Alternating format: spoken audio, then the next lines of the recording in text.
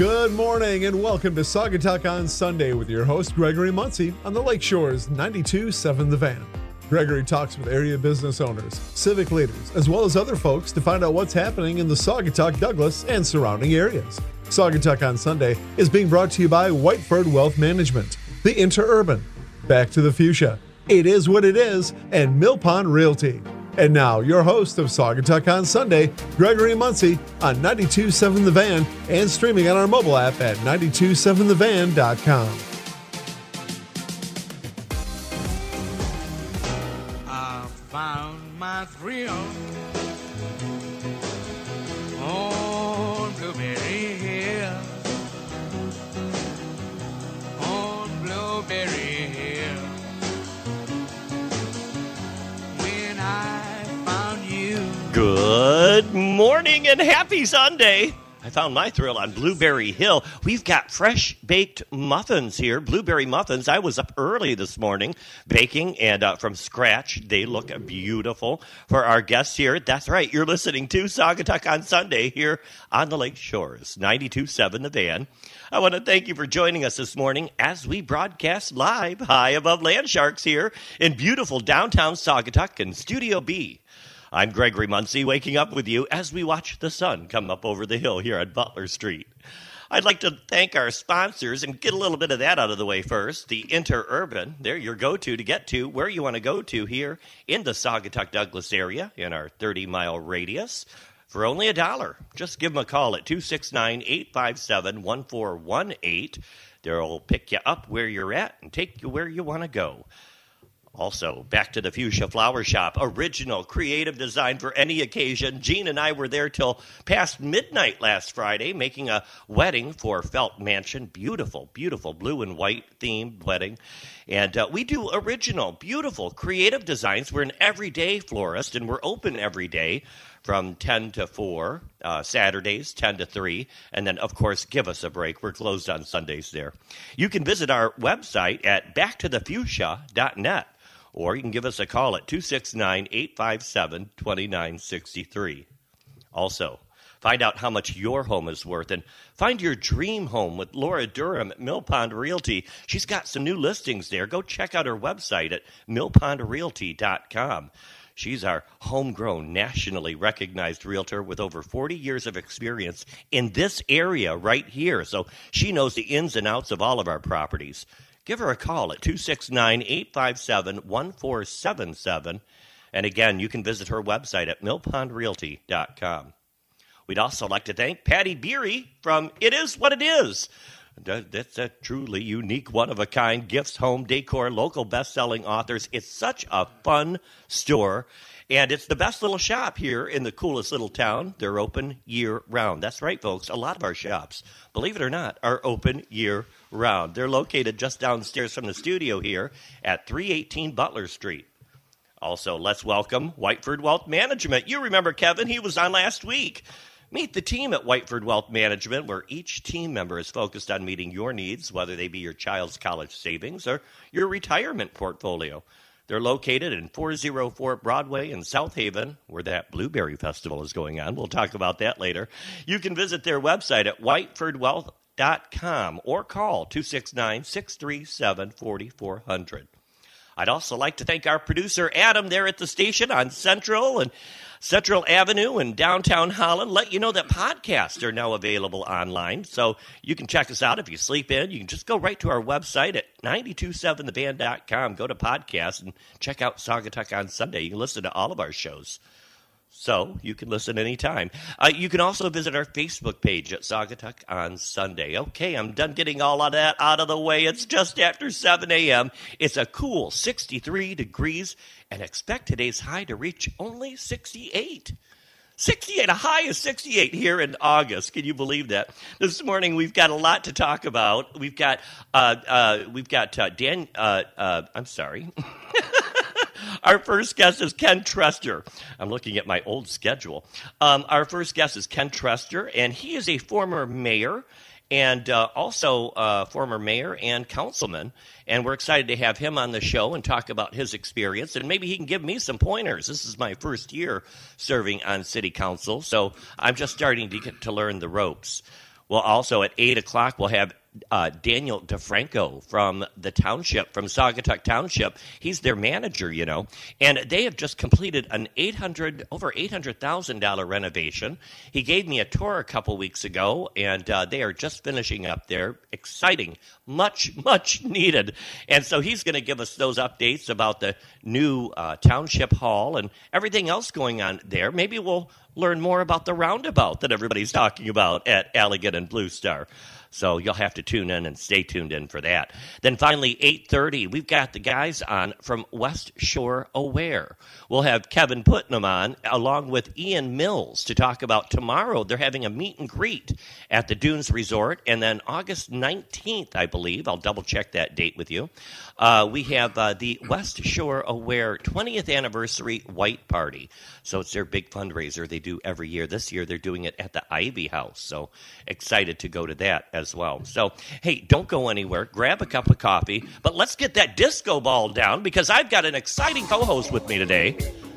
It's another person from the news world. No, it's not Lauren Stanton. I know she's been on before. No, this is Dan Evans. Dan the Man. Hey. You used to call me Dan the Man from the Van. Dan the Man from the Van. But yeah, WHTZ. Well, a little bit of both. Little bit We're both. right across the road from each. Well, not right across the hall from each other. So, no, great to be here. It's been. I was thinking about it. Been about a year or so at least since I've been here. Good to see you and CJ, and kind of a cloudy day, but what an awesome setup you guys have here. I wanted to ask, first of all, you said Studio B. Yeah. Where's Studio A? Studio A. Oh, that's a good question. Okay, work on that. I'll look for that. But a cloudy day, but beautiful up here. You sit right by the intersection of what street is this? This is Butler and Okay. Hoffman. Okay. Yeah, we're And, right here in the middle of the heart of the town here. We're kitty corner of Wine Cellars and across the street from the Owl House and great shops here in town. So it's fun to wake up in the morning, every morning, and visit with our shopkeepers here. I don't know all your streets. I'm trying to get the Holland streets down. I'm still under 2 years, or about 2 years since I've lived in the area. And I'll have to say, I came in what I call the long way, and I went down before the bridge just to kind of take the scenic way in. Even on a cloudy, rainy day, it's just so awesome. It really nice. is. It really is. Yeah. And cloudy, rainy days are excellent for shopping because folks can't be at the beach. Right. So the shopkeepers and the pub and the pub owners, they like this kind of weather. It has been quite a busy week here in Saugatuck, and we are in the thick of summer. Last night was the finale, I think, for the coast, the Grand Haven Coast Guard Festival. Coast Guard Festival. And so they had their fireworks last night. And so that was quite a display. You went? Did you go up? I did not. Okay. I did not. No, I was home early and in bed early to get up early. That's my schedule each and every night. Yeah. Right. Dan, you work over at WHTC. Let's talk a little bit about you, then we'll Great. get back to me. Sure. So you work with WHTC. You moved here about 2 years ago from Nashville? From Nashville, Tennessee. Yeah, actually, my wife and I are Midwesterners originally, Minnesota, North Dakota. I'm originally from Fargo, North Dakota, and everybody says, "Yeah, I've seen the movie." Yeah, but we've been here, like we said, about 2 years, and things kind of started out slow. I moved up for a part-time job, which was like, you got to be kidding me! I'm going to move for a part. But my wife is highly employable as well. So that's good. I came up and she got a job. I started part-time, and things just sort of fell in. WHTC needed a new host for their morning news program, and got to fall into that. And then this past February, we had a open position called brand manager. Most people know it as program director. That when Kevin Oswald left Midwest Communications, that had not been filled, and they decided to fill it with yours truly. So got to that fell into place as well. And the big thing was it wasn't even a couple of weeks ago. It was a week ago Friday. WHTC Radio celebrated 75 years on the air. Wow. That's amazing. We had a bash, and of course, there are some listeners out there that actually remember day one that called in, and how awesome that they're still around and still listening to the legendary radio station with the name that comes up. I'm not sure you're familiar with the name Juke Van Oss. He's was a legendary broadcaster. CJ's going, yeah, I know who that is. Years and years and years on WHTC. And I guess the story is that Juke worked on a Friday, taught Sunday school on a Sunday, and passed that Sunday night. Oh, wow. Golly. So what did he pass from? Don't ask me that. You'd imagine maybe a heart Yeah. attack or something sudden because he was not ill. So, no, it's been a great year, and then now we're gearing up for fall sports. Of course, between the van and WHTC. On the van, we have Saugatuck football and basketball. That's right. Gearing up for that, and HTC running Holland Christian, both Zealand schools. Mm-hmm. Yeah, you guys, we do a great job covering our local sports teams, our local high school teams. I think that's awesome. That's the goal. You don't hear that a lot in Detroit or other radio stations, and I think that's really cool. Well, we're a community radio station, as is the van. Yeah. Just music on one and news and information on the other. So it's been nonstop. That's for sure. What is your full role there at WHTC? You told me that, but what is your real gig? You're still doing the WHTC morning news? WHTC Morning News, 5:30 to 9. Okay. And then I'm followed by Gary Stevens, our news director, who does news during my program, comes on a show called Talk of the Town, which is a little bit more of a extended, call-in or guest. My show is a little bit more news, information, boom, boom, boom, boom, boom, boom, get you started for your day. Right. And then so Gary's on till 11:30, and then we have something called the Midday Report. Mm-hmm. Kind of news information until noon. I've thought about that. I've thought about adding that feature to our show, the call-in feature. So that might be something I do here in the future, maybe. Yeah. Have people talk to you and said, I'd love to be able to call in and ask, I get lots of messages. Especially for a guest. Yeah, too. I get lots of messages. Hey, can I call in? And then I get texts during the show, which I usually don't have time to look at while we're live. So, but something interesting I've been thinking about. So I think we have the technology that we can set that up for you. I think we CJ, do. you think you can handle that? Absolutely. Yeah. He's up for the challenge. It would be quite interesting. We've got a lot going on this week, but let me get you caught up with what I did this week. Last Tuesday, we had the National Night Out event in Douglas Field at Berry Field in Douglas, and it was hosted by the Douglas Police Department.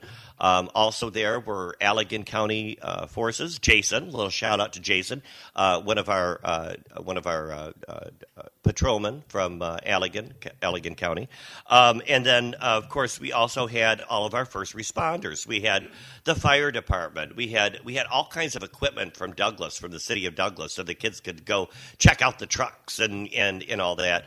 And it was quite a big event. Mill Pond Realty was there giving out hot dogs, watermelon, and beach balls. Huntington Bank was there giving out ice cream. We had face painting was there as well, and big playhouse for the kids. It was really a great event, and it was a nice opportunity to thank our first responders and come out and enjoy the night. They've been doing the Night Out event for quite a few years. The first year they did it here in Saugatuck, we still had our store Del Sol, and I sponsored that event. And it's nice to see it still going on. And but we had a dunk tank where you could dunk our fire chief, Greg Janik. We also had in the dunk tank the mayor of Douglas, Jerry Donovan, all dressed up in a suit. He got dunked several times. But it was quite a fun event. So a big thank you to everybody who showed up and showed their support. They raffled off 3 kids' bikes along with the safety gear included. And so, it was a really fun event. Saugatuck is like Holland all summer long, right? I mean, it doesn't seem like you can get by without a night without something really big happening. I know you guys, my mom is in Saugatuck for 2 months. Oh, that's right. As you know, renting a cottage, and she has come down for the Wednesday night. You have music in the park. Music in the park, and there's something happening pretty much 5, 6, 7 nights a week, isn't there? Yeah, there is. In the summer. Yep, in the summer. And even in the winter, there's a lot going on. And, when you listen to the show, you find out, all the great things that do happen in the winter. Our town does not close down like Mackinac Island or, Pentwater Right. or other small towns that are vacation towns. We stay open pretty much all year round. We have some stores that close and maybe limited hours, but a lot of our stores, I'd say maybe almost half of our stores are open year round. And our restaurants are all open year round, almost all of them. It seems with you, too, that I'll mention in the 2 years that I've heard you and gotten to know you, you're an ambassador of letting people know this town does not close down in November. No. I hear that out of you a lot, and it's true. It used to. It used to be, and it's not the case anymore. Yeah, it certainly isn't. We've seen our shoulder seasons expand, and we've seen that trend start just a couple years before COVID set in. So it's been an uptick kind of trend. But, living here full-time for 20 years, I've seen it go up and down, where we have our busy years, then it slows down, then it comes back up. So you can never tell, where consumers are going to go or where vacationers are going to go. But we've had so many national accolades the last 10 years or so. We've just seen this gradual buildup, folks. And then, of course, since COVID, a lot of folks moving here full-time. As well, a lot of new folks. They just moved here a couple years ago, and they've decided, well, I'm going to move into my summer home full time since I can now work from home and all that. Right. So we've had a lot of city people that have moved into town just within the last few years. And so it's made for an interesting chemistry of different things, especially when you have these folks that moved here maybe 5 years ago or less, and now they're serving in different community areas, such as city council or Rotary Club and things like that. And they bring new ideas because they want to help out. They see our little town, and they have a lot of passion as well as they should have passion for the town. But sometimes they don't always make the right ideas and right decisions. We've had quite the hoopla the last couple of weeks with the fireworks and the lasers. Lasers have been coming to town instead of in the place of fireworks. They did that for Venetian weekend. It was a laser show. All right, over the water or something. Yeah. And the Rotary Club reached out. I talked to a couple folks from the Rotary Club. We went to the event on that Saturday for the Venetian Festival, and that Saturday night was the first Saturday during Venetian Festival that you could see empty parking in downtown Saugatuck. Not a lot of folks showed up for the laser lights, and not a lot of folks liked them. You see a lot of Facebook banter and folks writing letters and just not happy about they like the old-fashioned fireworks. And the Rotary Club took a stand that we wanted to be more environmentally friendly. They were worried about I can see pros fireworks. And cons for sure on yeah, both definitely. sides. I most certainly can as well. Yeah. So you had some new folks that that are involved in the Rotary. They thought, well, let's do something different. Let's do something, So it didn't really work out. So sometimes, if you try to change what's been around for years and years and years, right, you run into some roadblocks for sure. Well, there's some kind of an idea. Sometimes there's an idea. Well, we don't want the old stuff anymore. We just want to make change, and change is good. Sake of change, right? Yeah. Correct, but not for the sake of change. Change is great, and doing things new and involving new ideas is really a great thing. But it helps when you have an ear to the community and you have a little bit of experience with the community before you make decisions. And so a lot of folks were disappointed about that. So, and as well as they should be, and it's understandable. You really see the passion in a small town, and you see it so much more in a small town than a big city. Of course. So when you have a little bit of grumbling or a lot of grumbling, you're going to hear it a lot louder here in a small town. So, Mike Johnson has his radio show. He's on a different radio station. Doesn't really come into this area, but he does it on Facebook. And he had some things to say about Venetian Festival yesterday, and including the boat parade, which was canceled. So there weren't enough participants for the boat parade. Oh, I see. A little bit of hoopla with all of that, to the point where yesterday Mike said, "I'm going to do the Venetian Festival." And do it my way. My way. I think there was a certain culture of the boaters that kind of owned that event, Venetian Festival, and they're used to picking out the theme. The boat parade. Have you ever seen the Venetian boat parade here in town? No. Boy, we've had some good ones over the years. It kind of, and during COVID, it kind of got broke up a little bit. So hopefully next year they'll get back on track. Have some little better communication with the boaters. I saw there was a Facebook post on one of the informed pages. Everybody has these community informed pages. Aren't those fun? But I saw that somebody posted a survey. What kind of theme should we have for next year? And I'm like, well, why are you posting that on Facebook? Why don't you reach out to the boaters, the people that participate? When I think about the big hitters, I think, like the Star of Saugatuck and some of the other, rather than just sending an email to a marina, walk around, talk to people, walk around with the boaters and get their feel. So hopefully there'll be a better understanding next year. There'll be better communication. And like I said, I talked to Mark Smaller during the event there that last Saturday night for the Venetian, and he admittedly said that, oops. A big oops. So all in all, it sounds like maybe an off year. Let's go ahead and try to kind of see what went wrong. Right. Look ahead and they made statements. They came out and said some things as well. But at least they picked up the event, because the Cowhill was not going to be doing the event. It was just too big of a thing for them to do. So it was at least an organization stepped up and did the event. The Friday night party was a great event. Somebody said there were 3,000 people there. I don't know if there were that many. That was a guesstimate from our fire officials. I don't know. I was there. I've been to a lot of Venetian festivals. It was busy, but it wasn't standing room only like I've been to many Venetian festivals, including last year. You could hardly move around last year in that park. But it was a great time. I had so much fun dancing at that event. And then, of course, the dinghy poker run, which is what they do on Saturday mornings, had about 71 participants. So that was a good thing.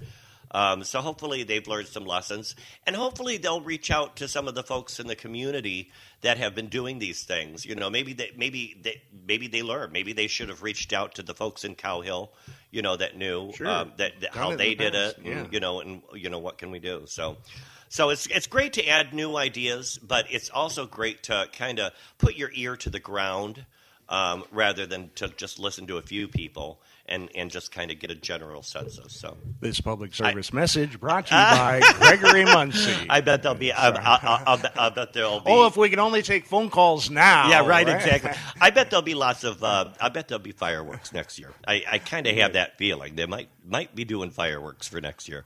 Now, from what I understand, fireworks and what they're made of and the cardboard and all that is all biodegradable. They've made them so that they're more environmentally friendly. So unlike many mornings after July 4th where you walk down your street and it's littered with you name it, bottle rockets and right. But aside from the festival, I'm just curious as far as, because you're in the thick of it right here, has it been a busier than normal summer, way busier? I mean, as far as just numbers and events are concerned. Yeah, thanks for asking. And I drive by music in the park when I don't have time to go, just to, kind of keep, see how the crowds are going. Yeah. I would say we're not having a blockbuster summer. Okay. It certainly isn't. And we're seeing that in the rental industry as well. I have different friends in the rental industry, not just Mill Pond, but other friends that own, like Kevin Tringali and a couple other folks as well that have them. And we're hearing that we're starting to taper down a little bit. And so we had kind of like a boom last year. Last year and was maybe the a little big bit one. the year before Okay. because we're after COVID. Post-COVID. Now everybody's excited. I think we're getting closer to normal numbers. Now Okay. I also serve on the board of transportation, and I will tell you our ridership is up phenomenally. In fact, last month we had 600 more riders. In fact, we had a record-breaking June. And we are getting more riders to take advantage of the interurban. And that's probably because the interurban advertises here on 92.7 Van. I'm sure of that. And I'll have to say, had I remembered that, it was a couple of Fridays ago that I came down here and made the unwise decision to come down on a Friday at about 3 and decide to get a last-minute gift for someone. I went back home. There was nowhere to park. Yeah. And had I remembered the interurban, I would have been in. Yeah, you can park anywhere and take the interurban, even if the high school's full. Go park in Douglas. Go park in. I mean, there's lots of parking if you want to take the interurban. Right. But us Americans, we love our cars and we like to park right in front of where we're going to go. Yeah, like in me fact, today. Yeah. Well, you'll notice that most of Butler Street will be probably full by about 10 o'clock this morning, because I would say over half of them. And this isn't a guess. It's just pretty true. I see it every morning. Over half of these folks that are parking downtown are the folks that are working here and owning the stores. So, I mean, usually Butler Street, by the time I leave here, like about 10 o'clock on a Sunday, or if I've got to work on a Saturday, the street's already packed. Butler Street's already packed because, that is a concern, having employees and owners park in front of their stores. There's no alternative at this point. Park at the high school. Yeah, park at the high school. And a lot of people that live here. There's a lot of people that I know that live here in town within the interurban's range. Oh, that'll but still they'd drive rather their car drive their car. we love our Because we love our cars. automobiles, We love yeah. our cars. So, Yeah. we talked about lots of events going on. I'm excited for this one event coming up. This is probably the 6th or 7th year in a row that Mill Pond is doing Movie in the Park. And this is so fun. They rent this huge movie screen, and they set it up at Coughlin Park. They're doing it this Friday at dusk, so that's around 9 o'clock or so. And I'm also excited about the movie. They always go online, and they go on their social media, and they do a little, not contest, ask. They ask folks, what movie would you like to see? A poll, thank you.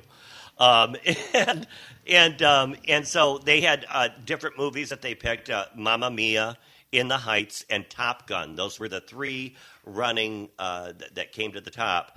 And I'm super excited for this movie. And I know folks listening will probably think that I wanted Mamma Mia. That'd been my first guess. Yeah. But believe it or not, I want to see Top Gun. Top Gun. And so it's the new Top Gun Maverick with Tom Cruise. And so it's the movie starts with Tom Cruise making a glass of Metamucil. No, how old is Tom Cruise? He's getting up there. And so I'm seeing the promos for all of it, and seeing his face. I'm like, boy, he's getting older. That kid that ran around in his underwear and risky business. But I'm excited to see Top Gun Maverick. I hear great things about it. So that'll be showing on the screen, and it's a free event, and that's August 11th, this Friday, on the waterfront at Coughlin Park under the stars. It's provided by Mill Pond Realty. They support a lot of great things that happen in this town. So just like the Night Out event, the National Night Out event. So it's funny you just said August 11th. I thought, that sounds like it's about a month away. Right? Right. Oh my gosh! It's this Friday. Yeah. I know. Can you believe it? We're already in through the thick of August. So last week we had J.K. Hilbert on, and he was from the Lakeshore Community Chorus, and he's the new artistic director. Really, really fun guy. I really enjoyed having him on the show. And I think he might be talking me into it. They've got auditions for singers to join the Lakeshore Community Chorus. It's a great group, and they do some great events at the Saugatuck Center for the Arts and different singing events as well. They've got new member auditions. They just had one last Tuesday. It was from 3 to 5 p.m. They've got one coming up this coming Tuesday, August 8th, 5 to 8. I think I'm going to that. I think I'm going to try to sing. I don't know if I'm much of a singer, but I've been convinced that I should try. So it'll be located at the First Congregational Church of Saugatuck. That's up here on the hill at 296 Hoffman here. And again, that's this Tuesday, August 8th, 5 through 8th. And then the next one will be August 19th, 2 to 5 p.m. Again, those are at the First Congressional Church of Saugatuck up here on the hill. Do it. I can't believe we've already gone through that first half hour. We chat a lot. We do. Yeah. I made fresh blueberry muffins from scratch this morning. I was up early. CJ was hoping for lemon bars. CJ, did you like that? He did like the blueberry muffins. We've got Ken Trester who just walked in, and I'm so excited to talk to him. Ken served as our mayor, also as councilman for many years, and I remember meeting him in Sampson when he moved to town, and he's going to be on the show. Maybe he'll give me some pointers. This is my first year on council. And so I could use all the pointers I could get, all the help I could get. Rookie. God knows that. Rookie. I am a rookie. But don't go anywhere, folks. We've got a great show ahead. After Ken Trester, we've got Daniel DeFranco from the township, our township manager. Then we're going to have Kevin Putnam and Ian Mills from West Shore Aware. Grab another cup of coffee. Don't go anywhere. You're listening to Saugatuck on Sunday on 92.7 The Van and 92.7thevan.com.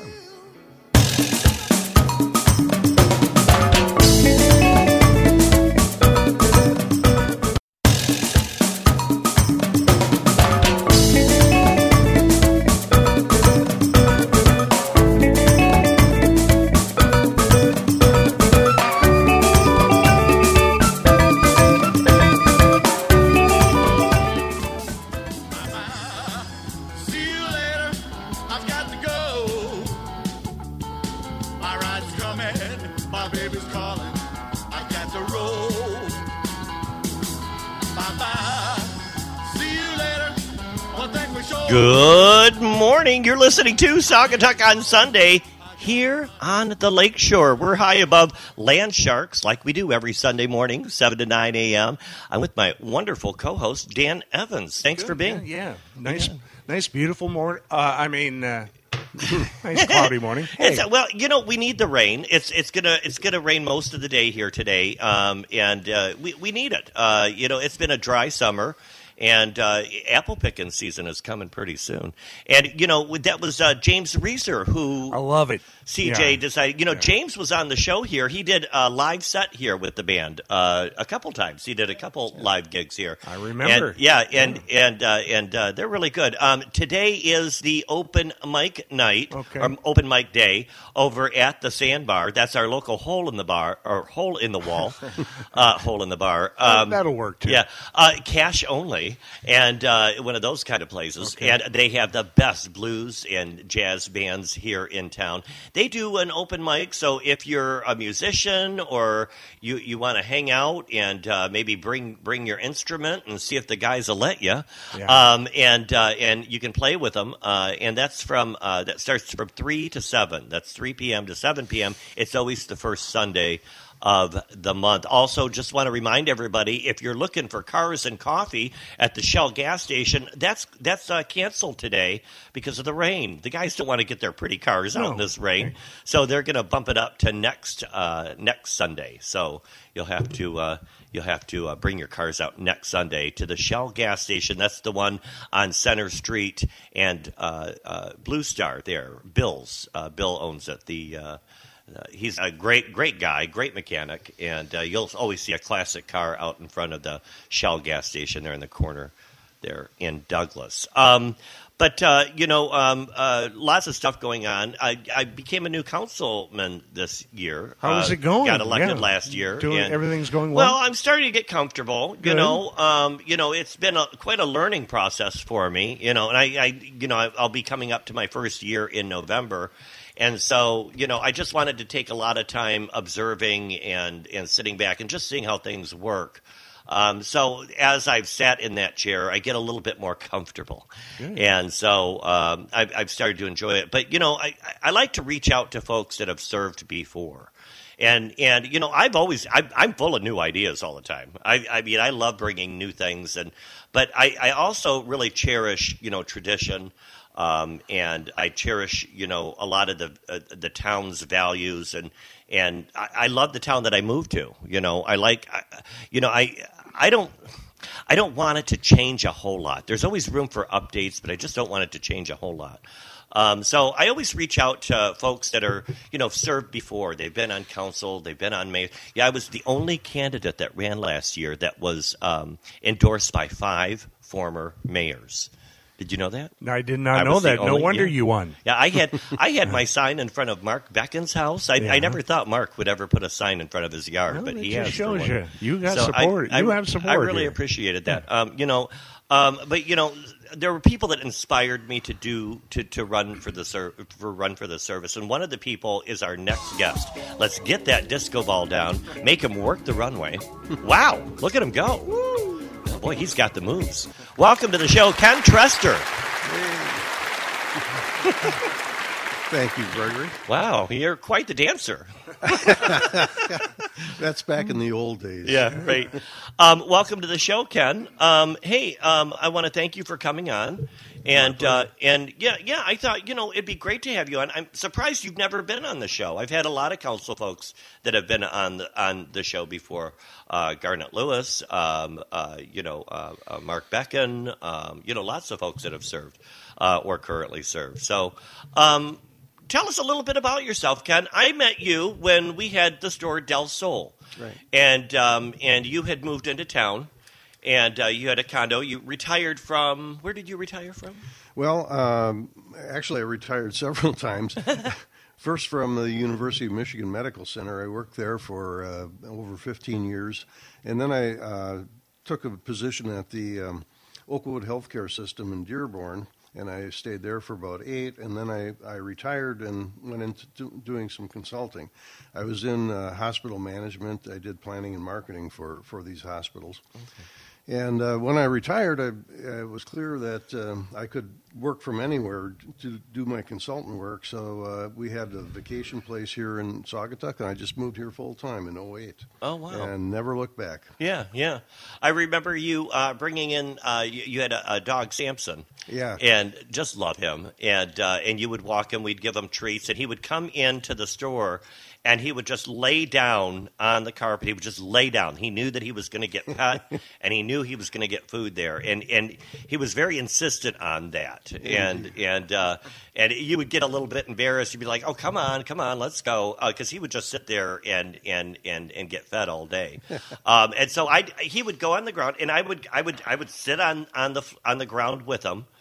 And you might have thought it was because of the dog, Ken, but it was actually because of your shorts. Because you had such great legs, let's get a better view here. So, I love Samson, and he loved you. Yeah. Samson was an 85-pound Samoyed. Yeah, big white fluffy Samoyed. And he was kind of the town dog because when we did our walks, not only you, but other shopkeepers would be sure to come out and give him treats. And everybody loved him. He was just great. He is so soft and fluffy. Yeah. You moved here full-time in 2008. Mm-hmm. And were you still doing any consulting work? Or like you said, you were still kind of working from home? I did, yes. And our consultancy was really kind of a national thing. We worked all over the country. I had 2 partners, one on the East Coast, one on the West Coast, and me in the middle.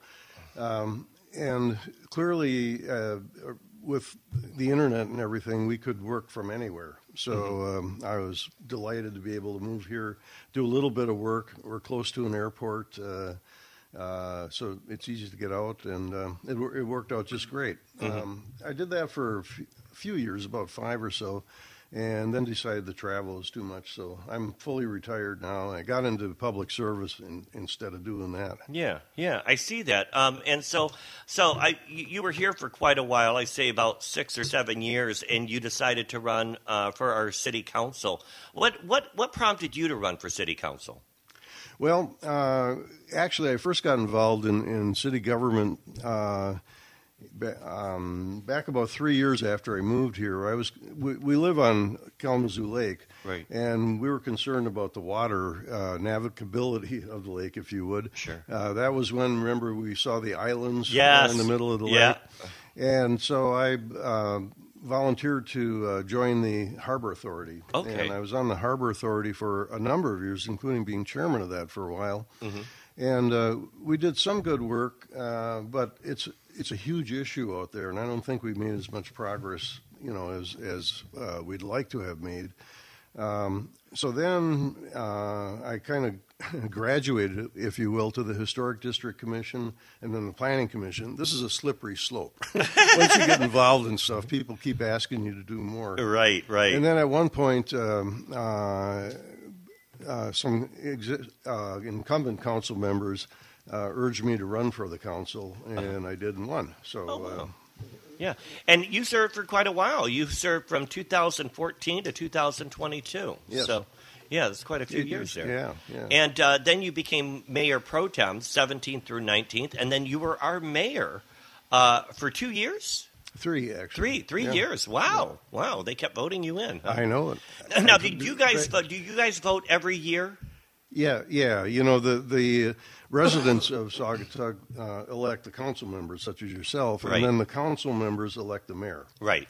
And so in Saugatuck, the office has typically rotated pretty frequently. So Right. having 3 terms was kind of unusual, but the council wanted to go that way. Normally it's 1 or 2 terms. Mm-hmm.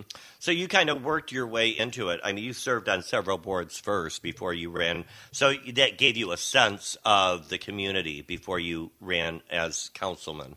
And so, yeah, that's a good thing. Yeah. And not only a sense of the community, which is really important, but a sense of how things should be or things need to be done when you're in city governance. There are procedures to follow, and they get kind of complex. Sure. Particularly when you're mayor and running the meetings, there's a set of rules for meetings, and how the agenda is structured and getting public input and stuff Right. like that. Yeah, Barry Johnson was always really good about reminding everybody the rules. Yeah. Barry was the king of Robert's Rules of Yes, Order. yes, he and is. there were many a time when I'd be, moving in some direction, and Barry would be getting his hand up. We can't do that right now. I'm still learning Robert's Rules. I have that big book, that thick book that I refer to every once in a while, but I'm still getting the hang of it. What are some of the notable accomplishments made by City Council and the staff during your tenure? Yeah, well, the one that's always on the top of my list was creating the contract with the Allegan County Sheriff's Department to do policing in Saugatuck. One of the things that I heard the most when I first got into public service was that people were not overly happy with the way policing was done in this town. And at some point along the way, the sheriff approached us, Frank Baker, with the idea that, well, you could contract with us and save a considerable amount of dollars. It was a couple $100,000 at the time.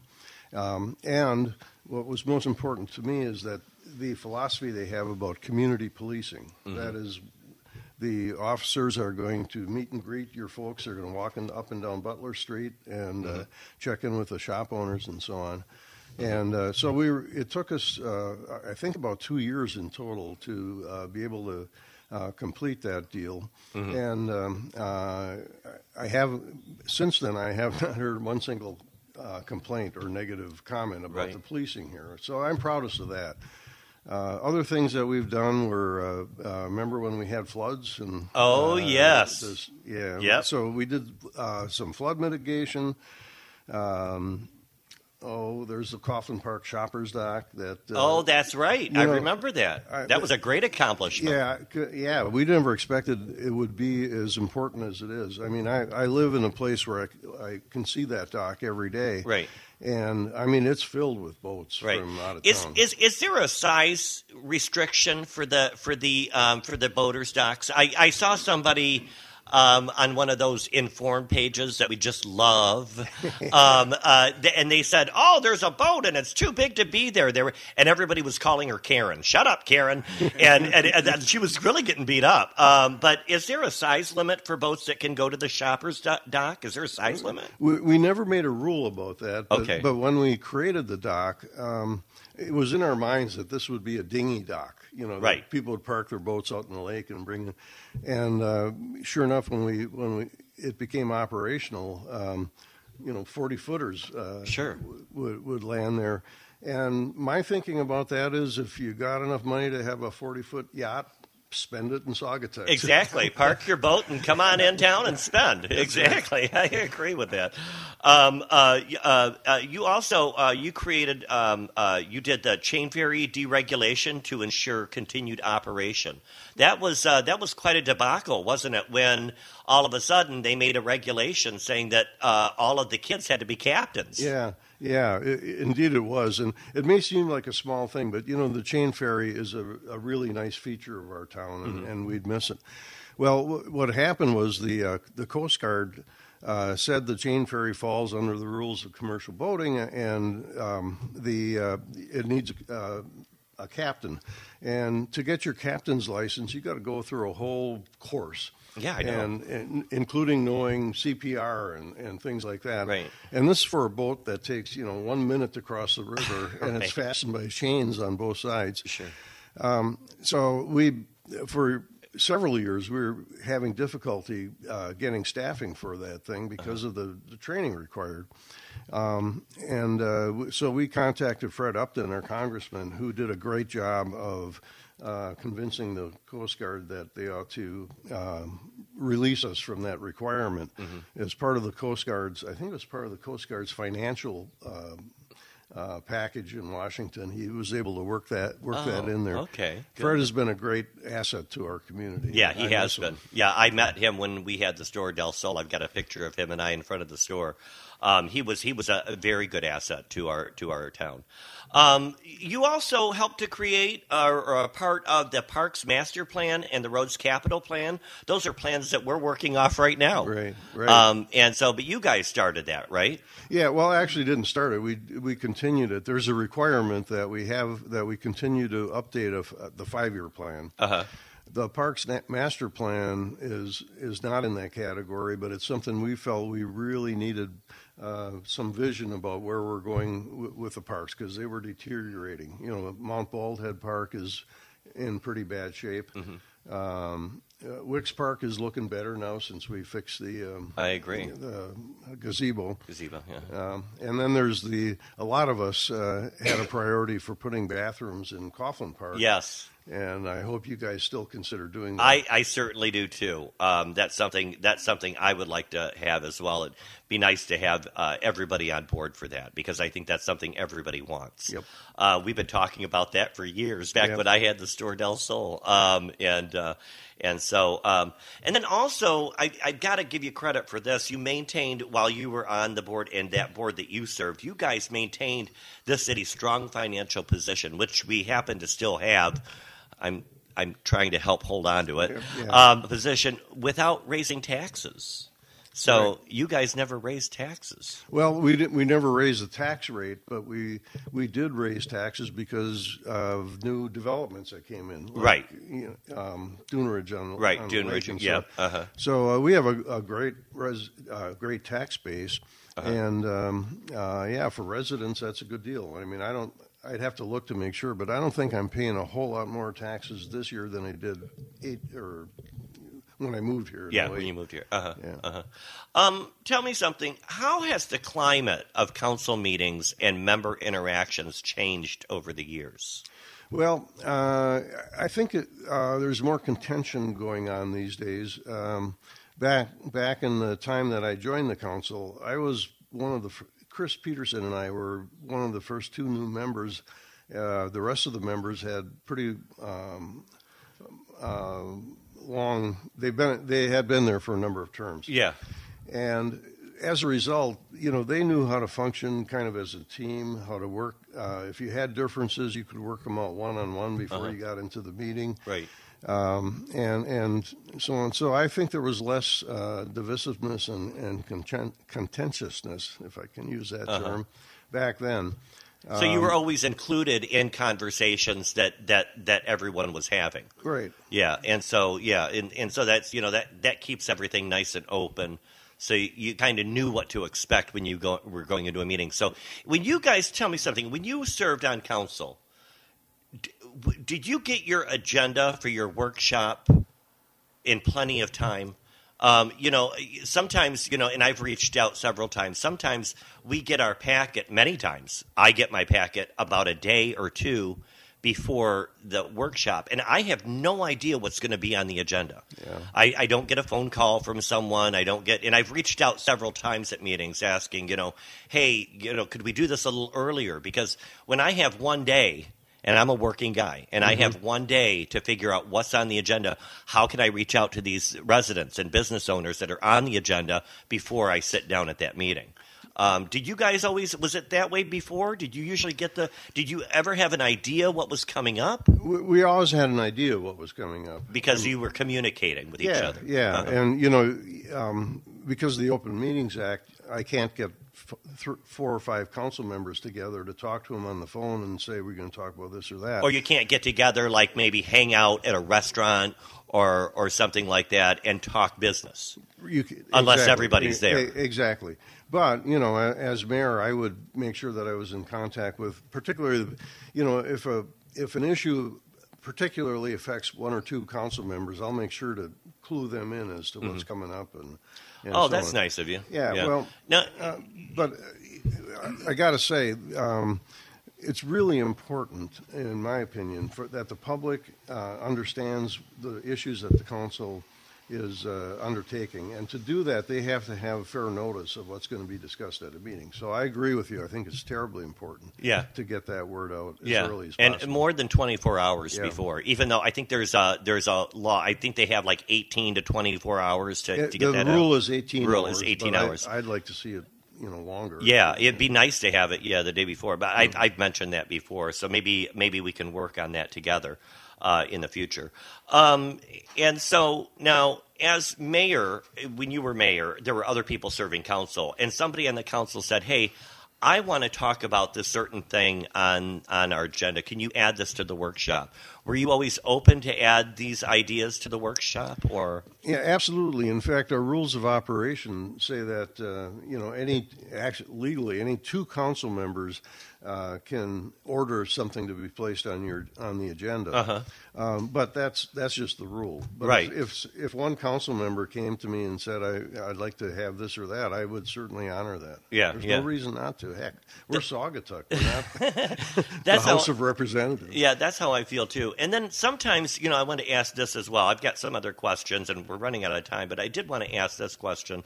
A lot of times we get letters of communication that come in our packet, and I've always said that if I become mayor someday, I would really like to help to talk about those letters at our meetings. They very seldom come up. Yeah. Letters from residents. They might not be happy letters, or some of them are. Yeah. But I think it would be, to me as mayor, it'd be important to at least acknowledge them, not to say, oh, hey, we got some letters of communication, but say, hey, this is the letter, this is kind of the content that was in it, So I just feel that, that they could use a little bit more exposure. Yeah. There's no reason why you couldn't do that. Sometimes I've been guilty because the meeting is running longer to kind of push things along. Yeah. But you're making a good point. I think that we shouldn't just put a letter in a packet and assume that the public is going to hear anything about what that person was concerned about. Yeah. In the past years, council members adhered to strict governing procedures, and I remember watching those meetings. And like I said, Barry was always, oh, no, you say this, you say that, and the rules of operation. Why was that, and have you seen it change over the years? Well, I have, and why it was, I'm kind of a stickler for rules. I mean, I've run meetings in my professional career for forever, and I know that if anybody can do anything at any time, it's chaotic and you can't get things done. So I believed in the rules and the procedures, and I think what happened over the years when new council members increasingly came on board and populated the council to a point where it became the majority. Now you have a number of inexperienced council members who didn't live under that regime that we had Right. with those rules, and I think it was just a question of getting experience and understanding the need to follow them. Yeah, and listening to the community. That's for sure. What are some of the biggest challenges that remain to be addressed? We're running out of time, but I want to ask you that. What are some of the biggest challenges that remain to be addressed here in Saugatuck? There are some that I think the public isn't very aware of. For example, there's a massive infrastructure problem under this street out here, Butler Street, that's going to be a major headache for people in years to come, not only from the standpoint of the cost of fixing the sewers and everything, but the disruption it's going to be for businesses. Right. And I think we got to do some serious planning about that. Yeah. It's inevitable that it's going to come. Yeah. I'm still concerned about the navigation issues on Lake Kalamazoo. Because the water levels are perfect now, they're at average. But, Right. They're going to go up and down again. And, Sure. and when they go down, and I know that they will, we need to figure out how are we going to dredge? Are we going to keep the lake Right. open and so on? That's Right. very expensive. Yeah, RJ was always a leader in that kind of thing Very much and so. drumming up the community for the dredging.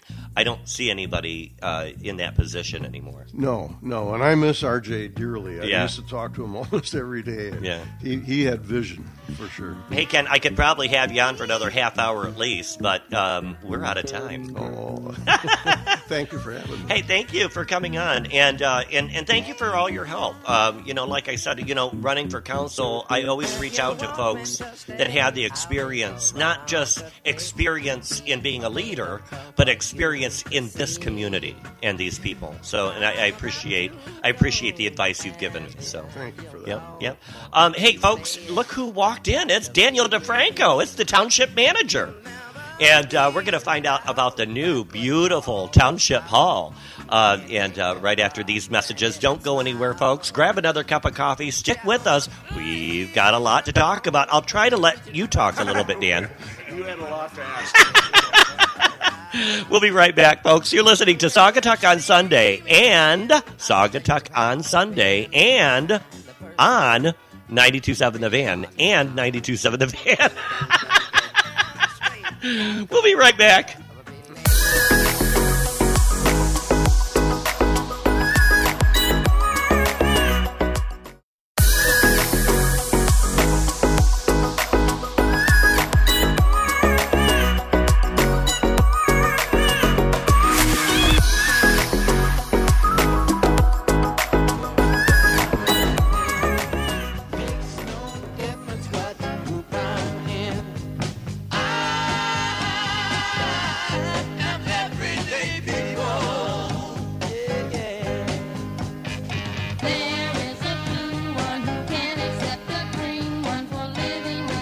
Welcome back, you everyday people. This is Gregory Muncie here on Saugatuck on Sunday. High above Land Sharks here in beautiful downtown Saugatuck here. Have so much fun with this show. Dan Evans, thanks for being on the show. Love that song. Isn't it great? Isn't it great? Kind of reminds you of summertime, doesn't it? It does. It really does. And, we are everyday people. And I kind of like that song a lot. It speaks a lot about our next guest who's out. But before I get that disco ball down, I want to tell everybody about, what's going on. I made these blueberry muffins, and I had no idea that it's time for the National Blueberry Festival here in Michigan. It's South Haven. It's been going on since 1963. And events going on all throughout downtown South Haven. If you want to know what's going on, you can go right to their website at blueberryfestival.com, and you can see all the things going on in South Haven that celebrate blueberries.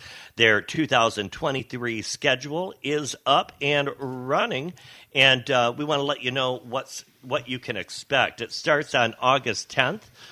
The Farm Day and then Riverfront Beer Tent starts on that's that Thursday is when it kicks off. That's this week, and then it runs through the weekend, all through the weekend into the 13th. There are so many events: blueberry pancake breakfast. Sand sculpture contest there on the beach. That's always a fun one. That's on Sunday, August 13th. But you want to find out more information about the Blueberry Festival, you simply go to their website at blueberryfestival.com. We talked about everyday people. When I talk about somebody relatable, somebody that's approachable, somebody that even if I don't agree with him, he's still willing to have a conversation with me and talk it out. I think he's a wonderful addition to our community. And let's get that disco ball down and introduce our next guest. Here it goes. Ooh, here he goes. Watch him work the runway. Wow. Look at the color. You've got some sun, my friend. Thank you, Greg. Thank you for the introduction. You're making me teary-eyed. Yeah. That's very sweet of you. Daniel DeFranco. Well, you are. You're very easy to approach, and you always have been, even if we don't see eye to eye, and that's really what I appreciate. You're not someone that if I don't agree with you, you're just gonna be mean to me, but I appreciate that. Yeah. Well, I don't always assume I'm right. I think that that's makes the world go round to have different perspectives and hear from everybody, and it makes you as an individual stronger to listen to everybody. And you learn. Yeah. That's how you learn. And keeping your mind open to always learn rather than to think, oh, I've got this. Exactly. Yeah. And you need people. Yeah. So are you saying you're not confident? Are you wishy-washy? Oh, no, I feel like I'm pretty decisive. I'm probably too decisive. I'm like, yes, this is happening. Right out the gate. Is there a history of some conflict between you two? Or what? Because he comes right out the gate. Here's Daniel DeFranco, and we don't see eye to eye. I mean, what's that all about? I feel like most of the time we do see eye to eye. Yeah. Wow. Yeah. Well, he didn't waste any time. No, he that's for didn't. Sure. No. CJ wanted to add something. What was that, CJ? I think Daniel rivals him and Phyllis Seif, two nicest people in the area. Oh, you're right about that. Yeah. Oh, I love Phyllis. You and Phyllis, I've asked the mayor several times, and I'm hoping that we can get it on the agenda. Is the Citizen of the Year award, and we haven't done that in so long. And I brought it up a couple times. I think I'm going to officially write an email so that maybe we can do that. I don't think we've had that since like 2017 or 18. There's a plaque in City Hall, and it used to be a big event. We would have like a cake and a ceremony over at Saugatuck Center for the Arts or at City Hall. What happened? I don't know. It's a great idea. It's a great idea. I don't know why we stopped it. And I think Phyllis Seif and Daniel would both have good running for that. And even though you don't live in the city, or Phyllis. But you guys both serve the community in many ways. So, there's so many incredible people who serve the community. There really are. Yeah. There really are. Daniel DeFranco, you moved here from Chicago immediately. You're one of those Chicago people. But I'm actually from New Jersey. I'm born and bred in New Jersey, and I was just in New Jersey. And then, okay. so I kind of a roundabout way. Yeah, New Jersey to Chicago to New Orleans to Chicago, and then... And then we made the commitment to move here. Right, and your partner, I met Dustin because he moved here before you did. He did. So I was commuting back and forth about a year before. We were both here, but I still had my job teaching in Lake Forest. So it was terrible. I mean, I would leave 4 a.m. on a Tuesday, and I'd get back like 9, 10 on a Thursday. So I was still like a weekender, and he was He was without supervision, unfortunately. Dustin currently works as the director of marketing for the Grand Rapids Public Museum. That is correct. Without art. There's no art there. But I knew him as a realtor in town. Yes, that's his background. And I remember him during his realtor lunches. Composed mostly of liquid. But it's good to see him in that role. It seems like he's found something that really works for He's him. fabulous in the role. I don't know if he realizes how fabulous he is in the role, but he brings a fresh perspective to the museum because he did a lot of graphic design and strategy in the public area. I mean the private sphere, and now he's kind of coming with that energy and that perspective to a public institution that I think really needs the help. And it's an amazing institution and organization. But to have that kind of fresh look and that energy is so important to keep it going into into its next phase. Yeah, Grand Rapids has really grown a lot. I remember 20 years ago going to Grand Rapids versus now.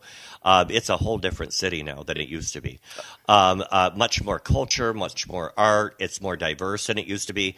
You guys were at that restaurant that I've been to. Real Seafood. Real Seafood. And I told you I stopped there when I went to a play there not long ago. You guys gave me the tickets to My Fair Lady. My Fair Lady, which I didn't stay for the whole show. That's okay. I couldn't. Not every theater production is good. No, it's very very taste specific. Well, yes, everybody has their own taste. Thank you. But I stopped at the Real Seafood restaurant there in Grand Rapids and had a great meal. And you guys were curious about it, so you finally tried it. We finally tried. It was great. It was great. And I usually judge a restaurant by the bar. Yeah. And they had a great bar. They had a great bartender. Yep. If they know how to make a drink, then you know that you're in good hands. Right. And so, Right. yeah, but the food was really good. The service was great. You're right downtown, and downtown's fantastic. Yeah. Okay, let's come back to Saugatuck. Okay, let's go back. You applied for the position for manager of the township. Wow. Yes. Well, how did you get? Went from being a professor at a college, Yes. to working as the manager. Now you're in thick with administration and all that. It's kind of a COVID story though, because I was teaching, and then teaching got a lot. Well, first teaching just went away during COVID because GVSU is still like trying to figure out how to react to COVID and the closure of the classrooms, and then it became virtual, and I don't know. It just kind of it just lost its luster for me a little bit, not being able to connect with the students, and being an educator at the college level is difficult, because if you really want to be a tenure track professor, you have to be open to moving anywhere. Right. And at some point it kind of dawned on me, there are very few colleges, universities around here. They may not have an opening in the philosophy department for someone who does early modern philosophy and neurophilosophy. And I don't want to move. Yeah. And so I had to kind of figure out how to reinvent myself. And kind of like you, I was really invested in the community. I was on the recycling committee. I was on the planning commission. And I started to think, well, maybe I have a future in municipal government. Yeah. And I applied for a few jobs, other communities. And then the position I applied for the clerk position at the city of Saugatuck. Oh, really? When it was, wow. But right before, when Jamie got the position. Yeah. I love Jamie. She's fantastic. I do too. Yeah. She is awesome. Because at first I'm thinking, that'd be great to have you, but I wouldn't want to replace Jamie. No, Jamie's so because good. she is amazing. Yeah, she's so good. But how perfect. So now you're at Saugatuck Township. Now I'm at Saugatuck Township. And but you've made lots of headway since you've been there. Oh, yeah. I have to say. Now, did you have some kind of pull in resurfacing Allegan Road? Oh yeah. Now, tell me about, because that road, I travel Old Allegan a lot when I'm checking out properties for Mill Pond, it's just absolutely beautiful now, and I want to thank you for if you did anything to help that. So we always because it's a county road. It's a county road. So in the township, technically, Allegan County Road Commission manages everything. Right. But we have major roads and we have minor roads. Major roads are county roads, and they really are the ones that say, okay, this needs to happen at this time. Mm-hmm. And we've kind of had to learn how to navigate that. And I talk with them repeatedly about, and Allegan County Road Commission is really actually great to deal with. Craig Atwood is their director, and he is super responsive and on top of things. But I was communicating, I'm like, what's going on with Old Allegan? It's falling apart. Are we going to expect repaving next summer? Right. And he said no, and I can't guarantee that it's going to happen the following year. So I started working with him and figuring out what could we do to elevate the importance of this project and get it done sooner. Mm-hmm. And essentially he said, contribution from the township. If you can provide us some money, we can prioritize the project and get it done for spring. So this was last year. Money makes things faster. Money makes things faster. Go figure. Yeah, and you know what? The people of the township please vote, continue to vote for it, but we have a road millage, and people have always supported it, and we had the money. Oh, awesome. So we made the extra contribution. We worked with them. We tried to, I know a lot of people wanted bike paths. That takes a lot of planning. Oh, it does. But we were able to kind of widen it as much as we could. Yeah, I noticed. Yeah. So, I got it done, and I think that it was a really needed project to happen. So we're super happy. And then on top of it, they were able to, if you go to the swing bridge, so once you pass 58th, Old Allegan continues down to that little park. Right. And that road was falling apart, and Craig was able to add that to the project. So now people who are visiting the park have a nice, beautiful road to go down to. So, very nice. And our friends in Manlius were very happy about it too. So everyone was happy. It was a great way to, improve the road, give back to the community, make some headway, and build relationships with our neighbors. Right. So, yeah, really happy with it. Okay, yeah, the big buzz all around town, as we all know. Well, there's lots of big buzzes around town, isn't there? But one that we all talk about is what's coming at Allegan and Blue Star Highway, and that's a roundabout. Tell us a little bit about that. It is a roundabout. We're expecting construction in, 2024? Or 2024 in the spring. They are adamant. The Road Commission is leading the project. They are adamant that it gets done before the height of our summer season, so before July 4th, totally wrapped up. The township, I believe, conducted a traffic study at that intersection a few years back, and the Road Commission looked at the results. I know a lot of people wanted a traffic light. They felt that the data didn't support that, but it did support a roundabout. Okay. They applied for a federal grant, which they got. So 100% of the construction of the roundabout totally covered by a grant. Oh, great. So really, who wrote the grant? The Road Commission wrote the grant. Oh, awesome. Awesome. So they had the time to do that. They have the time to do that. Yeah, they write many grants. Yeah, Phyllis Ife does with the Interurban. She's always grant writing. And she's so busy. I don't know how she finds the time to do it. I don't know either. But we're always talking about grants with the Board of Transportation. She's always working on one, or one's finishing, or whatever. I think that's the big part of serving a community, is getting that money, because there's a lot of it out there right now. Yeah, and planning is key. So to Phyllis's credit, you're not going to get a grant unless you already have an idea for a project and it's pretty well baked out. Right. I think that comes up like, there's money, we got to apply. And it's like, if you hadn't planned before, you're probably not going to get it. But Phyllis plans. She's got a vision. And to have that is necessary in order to be successful in getting your grant. Yeah. So we're doing a lot of planning at the township. Wow. That's really exciting. So, we've seen people talk about a roundabout. Some people are like, roundabout, I don't know how to do that. And I want to say, too, is there a lot of opposition to a roundabout? Because from my experience, I lived in Nashville, Tennessee for 25 years, and one of the busiest area called Music Row, they decided to put in a roundabout, and people were going nuts. This will never work. There'll be accidents every day.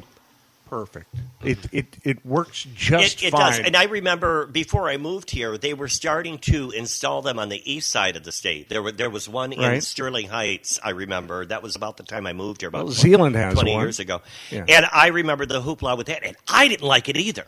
Yeah. I was like, what's going on? This isn't Europe. I'm used to the American stop signs. And but then when I started using them, I was like, oh, this makes so much more sense. It does, Because, and you see all the studies where the flow of traffic is much better on a roundabout than it isn't. So, and you think about the intersection, it's like, are you trying to break up traffic, or are you trying to keep traffic moving? Right. And I think at the Old Allegan intersection, you want to keep traffic moving. And it's going to slow people down. And it will slow people down for sure. And so, we've talked about the issues. There's been several accidents over the years at some of those roads, at Old Allegan, coming off of Maple. There's that 134th or whatever. Yeah.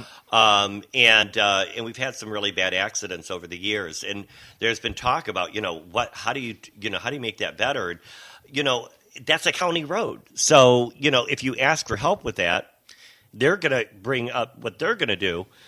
No matter what the city wants or what ideas a few people might have. Now, my solution, I've been talking about this for years, is I think it should be 35 miles per hour between both exits. Mm-hmm. Because we've got such a big growth right now of business on Blue Star. The township's blowing up. Yep. We've got so many new businesses there on Blue Star, Blue Ivy, event businesses as well, galleries like Capizzo and other. So many new businesses are opening up. That's, of course, we have the hospital building. Holland Hospital's coming in Right behind the Blue Star gym. That's got to be a lot to keep up with because you guys are growing so fast. It is. We have a really strong staff. So that helps. Right. So we're on top of everything, but yeah, it's a lot to respond to very quickly, and a lot of our complaints tick up when there's large events in town, like when Venetian happens, which is fantastic, but brings in a lot of people, which brings in a lot of cars, and right. It's challenging to deal with, and we do have a plan of attack for Blue Star. It's a lot of relationship building, but there was kind of a powwow between the township and the fire district and the road commission and our engineer and planner to say, well, how do we move this forward? Because it's not up to us. It's the road commission, and what's going to be the most persuasive thing to have changes occur. And the road commission told us do a study of the intersections, figure out where you want traffic to break up, what are the dangerous intersections, where do you want traffic to continue, where are the people moving. I know a lot of people say, I look at those, bike trails, I don't see anybody on them.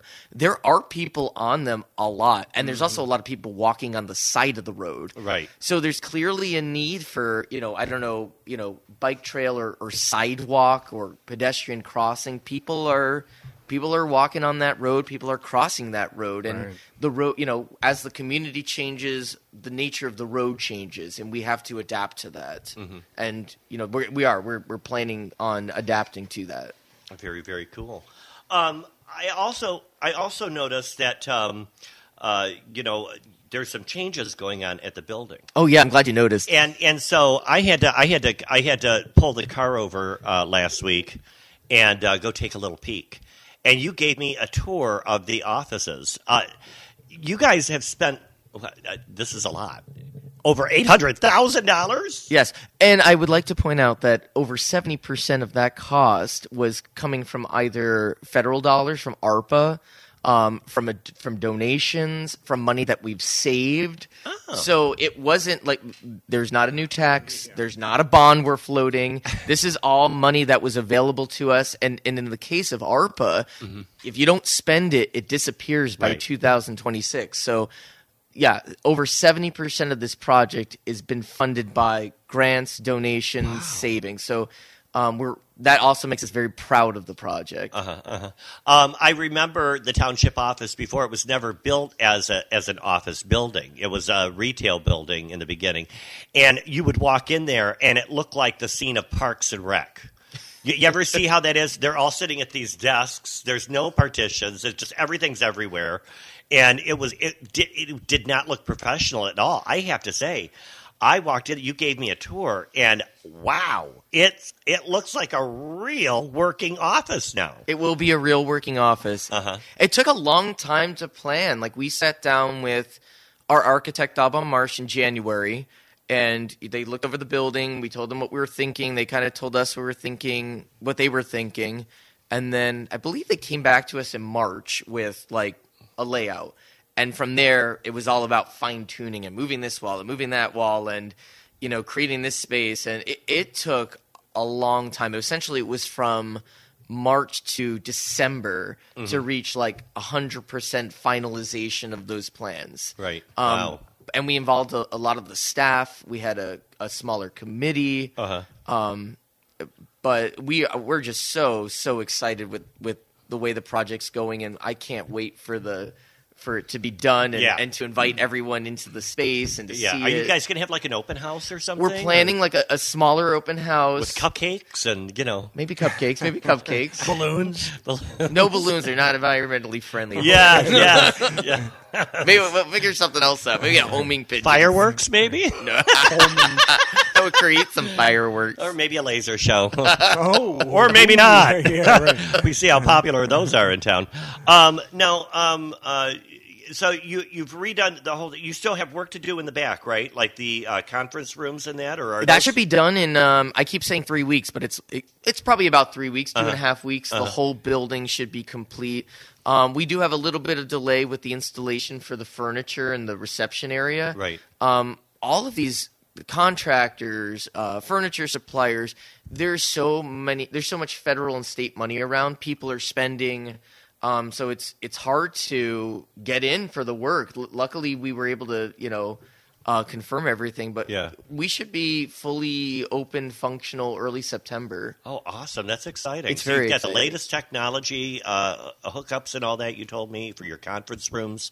Well, you'll be able to do video conferencing and things like that. Video conferencing, whole new audio system. I know Wow. if you've been to the township hall meetings and audio problems, whole new audio system. We can have a rave party. We can have a rave party. Oh, really? Yeah, no, it's fantastic. And the conference room, to me that's the biggest game changer, that we were able to create a conference room. So Right. we can, more and more we are collaborating with our neighbors and being able to do more. So to have a dedicated space to bring people together and discuss I think is really going to be a game changer for us. Yeah. There's a new entrance I see. New entrance. New entrance. So you don't walk in from the front of the building. It's the side, and you've got like a kiosk type area there. We have a nice new vestibule. Vestibule, yeah. So, we have an awning on the vestibule, but you come into the vestibule handicapped accessible. Oh. We have that fancy button now that opens the door. Ooh, I like fancy buttons. Yeah, we're all ADA compliant. We were not ADA compliant before. We are now. Oh, okay. Very good. Yeah, Very new good. reception area. So, I think you'll experience it like a totally new building. What's on tap? Any hot topics? Anything coming up that we should know? Well, this is going to sound morbid, but we're master planning for our cemetery. So we have an open house on this Monday from 4 to 6 at the public library. So we're really excited about that. About Saugatuck Douglas Public Library. Saugatuck Douglas Public Library for an open house for master planning for our Riverside and Douglas cemeteries. Oh. So that's going to be exciting. And that sounds creepy, but we're looking at them as township assets, and how do we integrate them into our park system? How do we how do we bring people to enjoy them, and then also how do we meet the needs of the public? 'Cause Sure. the needs are changing. 90% of our sales right now are cremations. Wow. So we're going to Yeah, be I see interested. that. That's rising. I was just reading an article about cremation. Everybody's getting Everybody's cremated. getting cremated. Nobody wants to go in the ground anymore. So we got to respond to that. We Yeah, got to give right. the people what they want. Right. So come see our plans. They're beautiful. They're from Viridis Design Group out of Grand Rapids. They do the all the landscape architecture for the River Walk. Mm-hmm. So really amazing group. So we're really proud of them. So come and see them. 4 to 6, Saugatuck Douglas Library. Yep, that's tomorrow, 4 to 6. Have your little say and give your opinion about the cemeteries and what the township's doing with them. Hey, Daniel, thanks for coming on. Thank you. Always a great guest. Thank you. And thank you for all the work that you do. We have really seen a lot of great positive things happen from the township since you've been there. So It's my pleasure. And thank you for being on City Council. I think you're a fantastic member. well, thank you. I enjoy serving. And thank you for listening. Don't go anywhere, though, because look who walked in. Kevin Putnam and Ian Mills are here from West Shore Aware. They've got a meet and greet tomorrow if you don't know who they are. It's a free event at the Dunes Resort. And then also the famous White Party. It's their 20th anniversary. We're going to talk about that and more. Don't go anywhere, folks. Grab a cup of coffee. Grab another cup. Grab a blueberry muffin. I'm going to tear into mine. Yeah, I made these homemade. I'll take one. They're I'll take delicious. one. Take one for Dustin. Okay, I'll take one for this. We'll be right back, folks. You're listening to Saugatuck on Sunday on 92.7 The Van and 92.7thevan.com.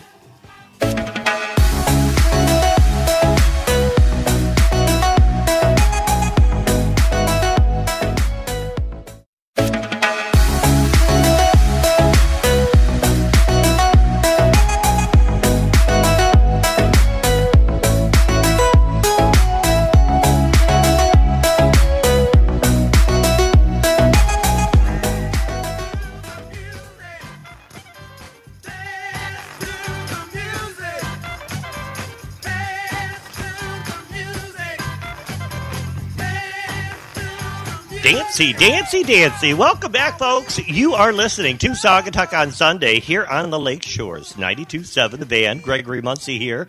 I think I kicked Dan out of here. We've got a couple of folks coming on, and Dan gave up his seat. But Dan, I want to thank you. He's over there shoving a blueberry muffin down his mouth. How's that going? Good? Aren't they delicious? I love dancing. You know what? And if you like dancing, guess what? It is Mardi Gras weekend this weekend at the Dunes Resort. There's what? Mardi Gras weekend. That's right. They're celebrating it in the summer. Don't ask me why. But it's August 4th through 6th. You know, any excuse for a party is a great time to happen. So they've got lots of events going on today. They've got DJ Club Kid by the pool from 12 to 4 p.m. You know, you might not know, but the pool is free access. So if you live here locally, you can just walk in and use the pool. There's no charge. You can buy a cocktail or 2 or 3. But the pool is free to use. I don't know if everybody knew that. Yeah. Also, the dog tag tea dance. They have their tea dances on Sundays from 4 to 9 p.m., and that's out in the pavilion area outside, and they'll have it's called the Dog Tag Tea Dance. They have different tea dances all the time with different themes. It's with DJ Keller Shaw. Finally, the Dunes Divas are going to be hitting the cabaret tonight at 9 p.m., at the Dunes Resort. So there's always so much fun there. We had those guys on a couple of weeks ago. That was a fun show, wasn't it, CJ? We had a lot of fun with that.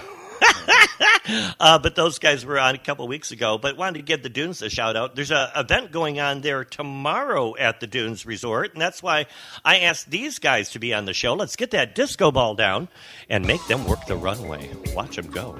Wow. Well, that's a cute little sequin number Kevin's got on. Look at him go.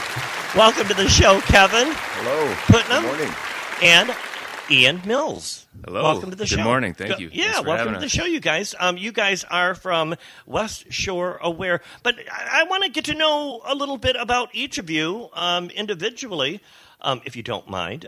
Kevin, I'd like to share a little bit about yourself. You grew up in the Detroit area, and you lived there till about 2016.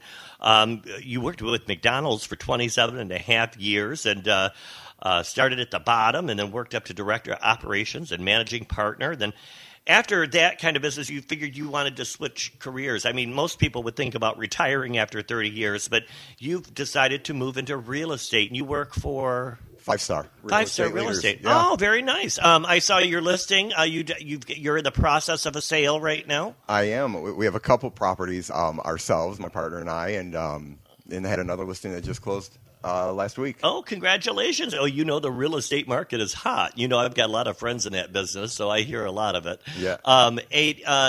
Kevin, how can folks get a hold of you if they're looking to buy or sell? They can give me a call. Uh-huh. I mean, my face is up on the drugstore wall. Uh-huh. Or you can my website, kevinputnamrealtor.com, and give me a call. Great. You moved here full time back 2016, and you're quite a busy guy. You were a board member with Four Paws Lake Shore for 6 years, and you volunteered a few times there with the Children First on Lake Shore as well. And then you're also a sponsor and member with the Saugatuck Center for the Arts. And what brought you to Saugatuck? Well, my partner and I, back in 2001, I came here for the first time. Uh-huh. A few years later, actually it was 2005, we bought our first place. We had a second home here for 11 years, uh-huh. and have met a lot of great people. Right. Decided that we wanted to be in West Michigan, and 7 years ago now, we decided to make the move. I switched careers. He switched from St. John Hospital to Corwell, and here we are, full time. It's beautiful, isn't it? I know. I don't look back either. You're from the east side like I am. Yes. East side of the state. And, I've got a certain heart for Detroit because I grew up Metro Detroit. But I'll tell you, I never looked back moving back here. And every time I go see my brothers or go over there and go to the east side of the state, I'm like so glad to get back home because those people are crazy. And I used to be one of them. Well, we used to kind of say, when you cross over Lansing, there's just a different feel. Yes. From East Michigan It really to West is. Michigan, and it's just a great area to be in. Well, thanks for being on the show, and a little shout out to Rex You're one of your fur babies, Rex and Max. Rex is almost 5 years old, and Max is 3.5. So if they're listening, ruff, ruff. Yeah. Hey, babies. Ian, let's get over to you real quick, and then we'll get into West Shore Wear, because that's why I have you on. You're originally from Lansing, Michigan, and you graduated with your master's at Michigan State University. And you started your career with public accounting with Plant Moran. Correct. And so 2019, you married your partner, Foy. Yep. And you've been in the Saugatuck area ever since the 80s. Well, Foy has been in the area since the 80s. Oh, he has. He's had a place here. I started coming over about 7 years ago or so. I had a couple friends in the Lansing area that have places here, and they invited me over for a 4th of July weekend, and it didn't take long for me to want to be here a lot more often. Yeah. And I did meet my eventual husband, Foy, here with one of those trips, and when we got married, we were still kind of commuting back and forth from Saugatuck to Lansing, and decided we wanted to be here full time, kind of like you guys. You know, once you get here, you don't really want to go back home. So Right. We made that move about a month before COVID hit. Yeah. And I started a new job over here at Grand Valley State. Working in their financial reporting department. And, Numbers. I You're a know. numbers guy, yeah. To me, it's boring. Oh, well. You know, but I'm with you. fascinated. I have friends that are accountants, and I'm fascinated that you get so excited over Oh, that. I don't get excited. I enjoy it, but it's definitely not the most fun. I actually started school in film production and art, so I've always had an artistic background, which is part of why I loved Saugatuck. Yeah, CJ will like the fact that you love golf, because I do. He certainly does. Yes. And of course our restaurants. Who doesn't love our restaurants? Oh, I know. We were just named on another list of best restaurants. There's a best of 7 list that I was reading, was going to bring up, but we'll talk about that another day. I've got questions. What is West Shore Aware? What is it? Well, West Shore Aware is a 501(c) not-for-profit organization. It was started 20 years ago now. As you mentioned, our 20th anniversary is coming up. But it was a bunch of gay business owners and gay people in the community in the early 2000s. You know, they were giving a lot back to the community, either through volunteering or donations to organizations. And they realized that there was still a lot of negative feedback in the gay community or towards the gay community here. So they wanted to kind of pool their resources and talents and money and kind of donate it to these organizations through a single source, and letting them know that it was from the gay community and showing what the gay community was doing for the area. So they started West Shore Aware. They had their first party in 2003, and we raised money from members and people who go to the white parties, and then we give it back to other 501(c) organizations on the West Shore that are in need through our grant process. Okay, now who's the current board? Who's on board? Well, Currently, we have 16 board members. Wow. Yeah. That's an even number. That's an even number, yes. Now, actually, there's some new board members, and then a couple will probably transition out as well. Okay. You know, actually, Ian is president-elect. Ian will take over and very become good. president. Congratulations. And I'm vice president-elect. So, Okay. So there, there's going to be a little changes that way coming, moving forward. And Sure. So what's important with West Shore Aware is that a lot of people think that it's just a scholarship. Organization for scholarships, and while there are 2 scholarships, Saugatuck High School and Grand Valley both have scholarship programs. We raise money for other nonprofits. Oh. So each year we go through a process where the organization will submit an application for funding, and we then go through a process and select which ones will get that money. And Right. And Right. Now, how do you raise the money? You mentioned grants, but you've got other ways of raising money. Yeah, the White Party is our big event. That's where we raise most of our money. Right. We have memberships as well. It's a $30 membership per year, and that really just gets you on our list to help with volunteer opportunities and information about things that you can help with in the community. But yeah, the White Party is pretty much the big one. With sponsorships, we've had a lot of support from businesses in the community that help sponsor, and then ticket sales, auction items, things like that at the White Parties. But you guys also do bingo, Yes, right? Oh, yes. correct. And Let's was talk just gonna about mention because we do that. everybody loves bingo, Oh, and we the bingo talk is about fantastic. it. We talk about it here on the show. Now, in the wintertime, it's on Sundays, but right now it's on Tuesdays Tuesdays. at 6 p.m. They 6 p.m. they do actually serve dinner. It's like a barbecue dinner at 5:30. But from 6 to 8, bingo at the Dunes Resort. It's a great time. Drag Queen bingo. Drag Queen. People Yeah. love it. I Oh, have yeah. lots of friends, and it's a mixed crowd. It's a Absolutely. gay, straight, blue, Yes. purple, yellow. They're all there. It's a fun time. Yeah. Fun time. So that's a nice portion of income that's generated all year long. Yeah. The white party is one party, once a year, where bingo is all year long. So I like it when I'm playing bingo and somebody wins the jackpot, which, it's like they win half the jackpot, and a lot of people will give it back. yeah. And I think that's awesome. In fact, I always encourage everybody when I don't win, I'll always yell out, "Give it back! Give it back!" Right. Give it back or buy us dinner. Yeah. One or the other. Exactly. You talked about the white party. When and where is the 20th anniversary white party? The white party is August 19th this year, a couple weeks. Yeah. It's at the Ivy House. Oh, what a great venue! I was just there for the Resilience benefit. Very nice. Yeah. Yeah, we're excited to be Resilience, back. they raised over $50,000. Nice. Yeah, at their event there. Very Great nice. venue. Have you been there Yes. before? Well, I stopped in as a group. We stopped there Yeah. to check it out and kind of how we're going to organize things and so forth. But no, it's beautiful, and we're looking forward to it. It's local. Finding a venue hasn't always been easy. A local venue. Right. And previously, at Lake Town, when Lake Town kind of. Oh, I loved it when that was an event center. Yeah. It was a great event center. Yeah. It was perfect. COVID changed it. Yeah. A lot of things for A us. lot of but, things. Right. From that point, we definitely had to change, and we were at the Dunes the first year back from COVID. They were very nice to give us the tea deck for a Sunday afternoon, and then last year at the Inverness Farms down near Pullman. Oh, okay. And we're excited to be back now in Saugatuck okay. at Ivy House this year. I'm excited to go to the anniversary party, the white party. In fact, I'm thinking about my outfit. I'm another guest again at Laura's table, Laura from Mill Pond. Okay. And we're super excited to go to that. What can we expect at the event? So we have an experience. I mean, it's kind of the Queen of the Queens. This is something that we decided to do this year. I'm just going to leave it at that. So it's an addition to the party. The Queen of the Queens. Queen of the Queens. Little entertainment. Yep. Oh, that'll Little be entertainment. interesting. Yep. And so we will have live auction items, Okay. ranging, from local artists, Ruth Crowe. Oh, yeah. Jamie Just had her Robert- on the show. Yeah. Uh-huh. Jamie Roberts. Sebastian Sandu. Yep. There's going to be an experience that the SCA has donated. cool. We're looking to pair that up with something. Cocktail party at Ronin Black.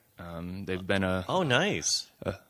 helpful sponsor the last few years, or Uh-huh. quite a few years, and giving it's cocktail for 24. It's a I nice believe. venue to have a cocktail It party. is. Beautiful. right? And they're Yeah. Actually, always- my husband and I won it last year and did that for a Christmas party, and it was how nice. absolutely fantastic. Yeah, They were yeah. great. And then you have the live auction, and then what else? There'll be a silent auction, so several local businesses that donate and so forth. Right, So right. silent Don't auction. forget to reach out to Back to the Few Show. We haven't heard from you. Okay, all right. We usually do, but nobody's reached out to us yet. Okay, I'll be there tomorrow. All right, So sounds stop in, and we'll see what we can do for you. we'll do. Jean's probably like, Gregory, I don't give away the store, but Jean mentioned it the other day. She's like, we haven't heard from them. We usually donate. So, good. and then what kind of food? Because the last time Resilience had the food trucks there, and that's where I met the Tiki Boys. And Nice. they're good. I'm going to have them on the show in September. I talked to them and like, got to have you guys on. But then they had a waffle truck and another truck, so that was kind of fun to do a truck thing. What are you guys going to do? It's a sit-down dinner. Okay. Yeah, like usual. Right. Uh-huh. Correct. Protein, vegetable, potato. Who's it I catered by? believe Do you know? brisket is this year. The caterer, Jeff Hanlon, is taking care of that. I was curious because I know Sharon Shanahan does a lot. Yes, yeah, she has done brunches and stuff for Yeah. us. But Uh-huh. this year, I'm not exactly sure Okay. the name of the caterer, but All right. Well, I'll find out yeah, no, I'll let you know. because I want to know if that dinner is going to be good or not. Oh, Oh, it's going to be It's gonna be fantastic. I believe it's the same company we used last year for Oh, okay. the Yes. Yeah. touch of Western theme, where Yes. it was a little barbecue. That and- was at Innisfree. Yeah. Yes. Uh-huh. Yep. Hot. It was yeah. What a beautiful facility. I've done weddings there. Yeah, it was a beautiful space. So what are you wearing? So the whole thing is white. We wear all white, and then it's a splash of color. Correct. And now this year it's a splash of rainbow. Was that what it was for the first one? There actually wasn't a super theme for the first event or party. Oh, okay. So is what we decided is given it was a 20th year reunion or anniversary. We would just bring all of the colors together and and kind of do them all at once for once. So you can pick one of the colors to wear as a touch, or you can wear the whole rainbow as a touch. Oh, well, I'm looking for something rainbow. Yeah, Rainbow and white. Same here. So I've got a couple of options right now. But then I was thinking I want to do something really cool. Like maybe like a big sequin rainbow like type of collar, that goes on my back, that just kind of flips up. And Will you make it? I don't know. Not Well, you got 2 weeks. handy. Now, okay, you talked about grants and stuff like that, but what do you do with the money that you raise? So West Shore Wares raised over $1 million, actually probably almost 1.2 million at this, Wow, in the 20 years that you guys, that's great. Correct. That's a great accomplishment. And now I know you do the scholarships, but where else does the money go? It goes back to organization. So each year we have a request for funding process. It's going to be online for 2024 soon. Mm-hmm. So if you know any organizations, tell them to keep an eye out. But they'll fill out a little application form noting what they want the funds for, what their organization does for the community, and then we take all of those and send it out to our members, and the members will vote on who they want to give the funds to that year. Oh, okay. So we usually take about the top 5 or 6. Depends somewhat on how much we raise at the White Party and how much they're asking for. And then we distribute that out, and we typically do that at our October meet and greet at the Dunes, which is. And that's what the plan is this year, is to do, distribute those funds Right. at October's meet and greet. For example, though, last year, recipients were West Shore Aware Scholarship Fund, Safe Harbor Children Advocacy Center, Wings of Hope Hospice, Children First Lakeshore, Wishbone Pet Rescue These Alliance. are all groups I've had on the show. Yeah, and Resilience.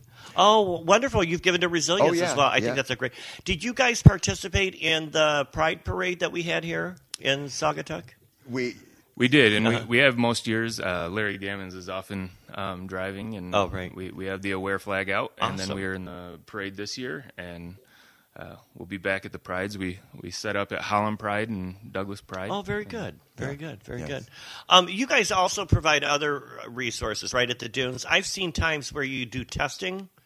Have you done testing in the past at the Dunes Resort? I don't believe anything like West that. Shore Aware Oh, has okay. done that, but I could be wrong about that. However, though, moving forward, we're looking to start doing more within the community and so forth as we move forward.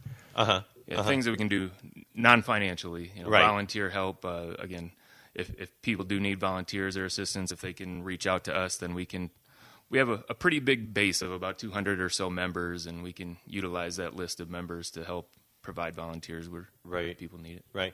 We can get to know you guys a little bit more tomorrow night, 4 to 6 p.m. at the Dunes Resort. You're having a meet and greet. Tell me what that's about. The meet and greet is where we meet you and greet you? Yeah. Is that, okay. It's for members of West Shore Aware and people who are interested in becoming members or helping out. They show up. We have snacks, again, from Sharon Shanahan. Oh, she does, snacks. She does hors d'oeuvres there. Yeah, and show up for that. Yeah. Have cocktails, and the Dunes is gracious to host us. And we look forward to meeting people, because that's the time where you can learn about what West Shore Aware does. Right. In the past, I think a lot of people think that West Shore Aware is only gay driven, or we only donate to gay organizations, and that's not the case at all. Right. That's great, because I remember being younger and remember these organizations were starting in the Detroit area. I remember the Triangle Foundation and Jeff, can't think of his last name, started that up on the east side. That's one thing I always felt, that if the gay community really wanted to be a part of the community, they need to reach out to everybody, not just gay people, and be a part to volunteer and to contribute to all the aspects of our community rather than just themselves. And I really appreciate that. I really appreciate that West Shore Aware does that. But I see a lot of, not just gay organizations, but a lot of private organizations. And sometimes you'll see, well, they just donate to themselves, But this is great. You guys really are a true community outreach, and I appreciate that. How do I get involved with West Shore Aware? Now, I know I can go to the meet and greet tomorrow, but tell folks, how can I email you? How can I call you? How can we contact you if we want to be a part? We want to volunteer. Maybe I want to write you a check. How do I do that? Go to westshoreaware.org, and you can donate, sponsor, membership, get a hold of us, email us directly. Facebook, we have, West Shore Aware Facebook page. Right. You can reach out on there. And we're always looking for new members or volunteers or even new board members, to join and help us just keep growing and being able to give more back to the community. Give more back to the community. Oh, awesome. And info@westshoreaware.org is our primary email if you do have questions, concerns, anything like that, and you don't find your way to the website. Or call either one of us directly. Or call and what's your phone number? My phone number is 586-524-3462. That's Kevin Putnam. And Ian? Well, 517-881-8335. Oh, so I can call you late at night when I get lonely. Yeah. Well, we'll talk about West Shore Aware. Right. I was glad to talk. We're running out of time, but I want to ask, what does West Shore Aware have planned for the future? What can we see coming? So we've got the upcoming president and vice president here, and I see a lot of excitement with you two. So I see a more urgency to be a part of the community and reach out to the community. But is that glow in my eye? Yeah, it does. Yeah, I can tell. You guys are very energetic about taking on this role. What do you see in the future? Well, I think the big thing is developing and building on the relationships we already have. I know we met with SEA a couple weeks ago and talked to them about where we'd like to go and providing volunteers to them or working with them to provide educational things in the community, especially given the political climate right now. Like having some of those education opportunities are going to be fantastic. Just giving more ways to help in the volunteer world. A lot of the people that are on the board or members of Aware, they give back a lot to their community already, and I just think if we can work together and provide more help for beach cleanups or highway cleanups or just anything like that in the area, I think we could really show that the gay community is here and we're positive impacts on the community. And our hopes are that not only one event possibly, maybe we've done brunches now that have been successful, so perhaps we can do more events, even smaller events throughout the year, or by pairing up with other organizations and kind of working together. Dual events. Yeah. And COVID changed a lot for these events. We did pride ourselves on being one of the cheaper fundraisers in town, and the cost of event space and food and everything, it's gone up. So we're trying to find new ways, and some of these new board members with their new ideas and ways to think outside of the box. So the White Party might have some changes here in the coming years, but will always be fun and a good way to give back. Well, thank you. You guys have been awesome. West Shore Aware. We're looking forward to the meet and greet tomorrow, 4 to 6 p.m. at the Dunes Resort. And then the White Party. Are there tickets still available? There's about 10 left. About 10 so tickets if you want left. them, you got to reach out to John. His phone number and email address is on the website. I'm sorry I didn't bring it. And the website again is westshoreaware.org. Westshoreaware.org. Thanks again, you guys. Thank you for having us. Dan, thanks for being on the show. I wanted to say congratulations to you. Are you now over 2 years doing Saugatuck on Sunday? This is 3 years now. 3 years. Yeah, we'll now. start our 4th in November. Wow, I got to catch up. Congrats. What a great show. Oh, thank you. And thank you for listening, folks. Hey, if you want a blueberry muffin, come knock on my door. I'm going to take some over to Laura when I go to Mill Pond. But I'm doing keto, and it looks so amazing. I'm going to have to just splurge. Hey, folks, we want to thank you for tuning in. Have a happy, fun day Sunday. A little bit of drizzle, but hang out with us. It's going to be a great day today. We'll see you next week. This is Gregory Muncie on Saugatuck on Sunday on 92.7 The Van and 92.7thevan.com. See ya. Thanks for listening to Saugatuck on Sunday with your host, Gregory Muncie, on the Lake Shores 92.7 The Van. Today's show has been brought to you by Mill Pond Realty. It is what it is. Back to the Fuchsia, the Interurban, and Whiteford Wealth Management. If you missed this morning's show or you'd like to hear it again, we've got the podcast on our website at 927thevan.com. You can also access that through our free mobile app. And join us next Sunday for Saugatuck on Sunday with Gregory Muncie right here on the Lake Shores 92.7 The Van.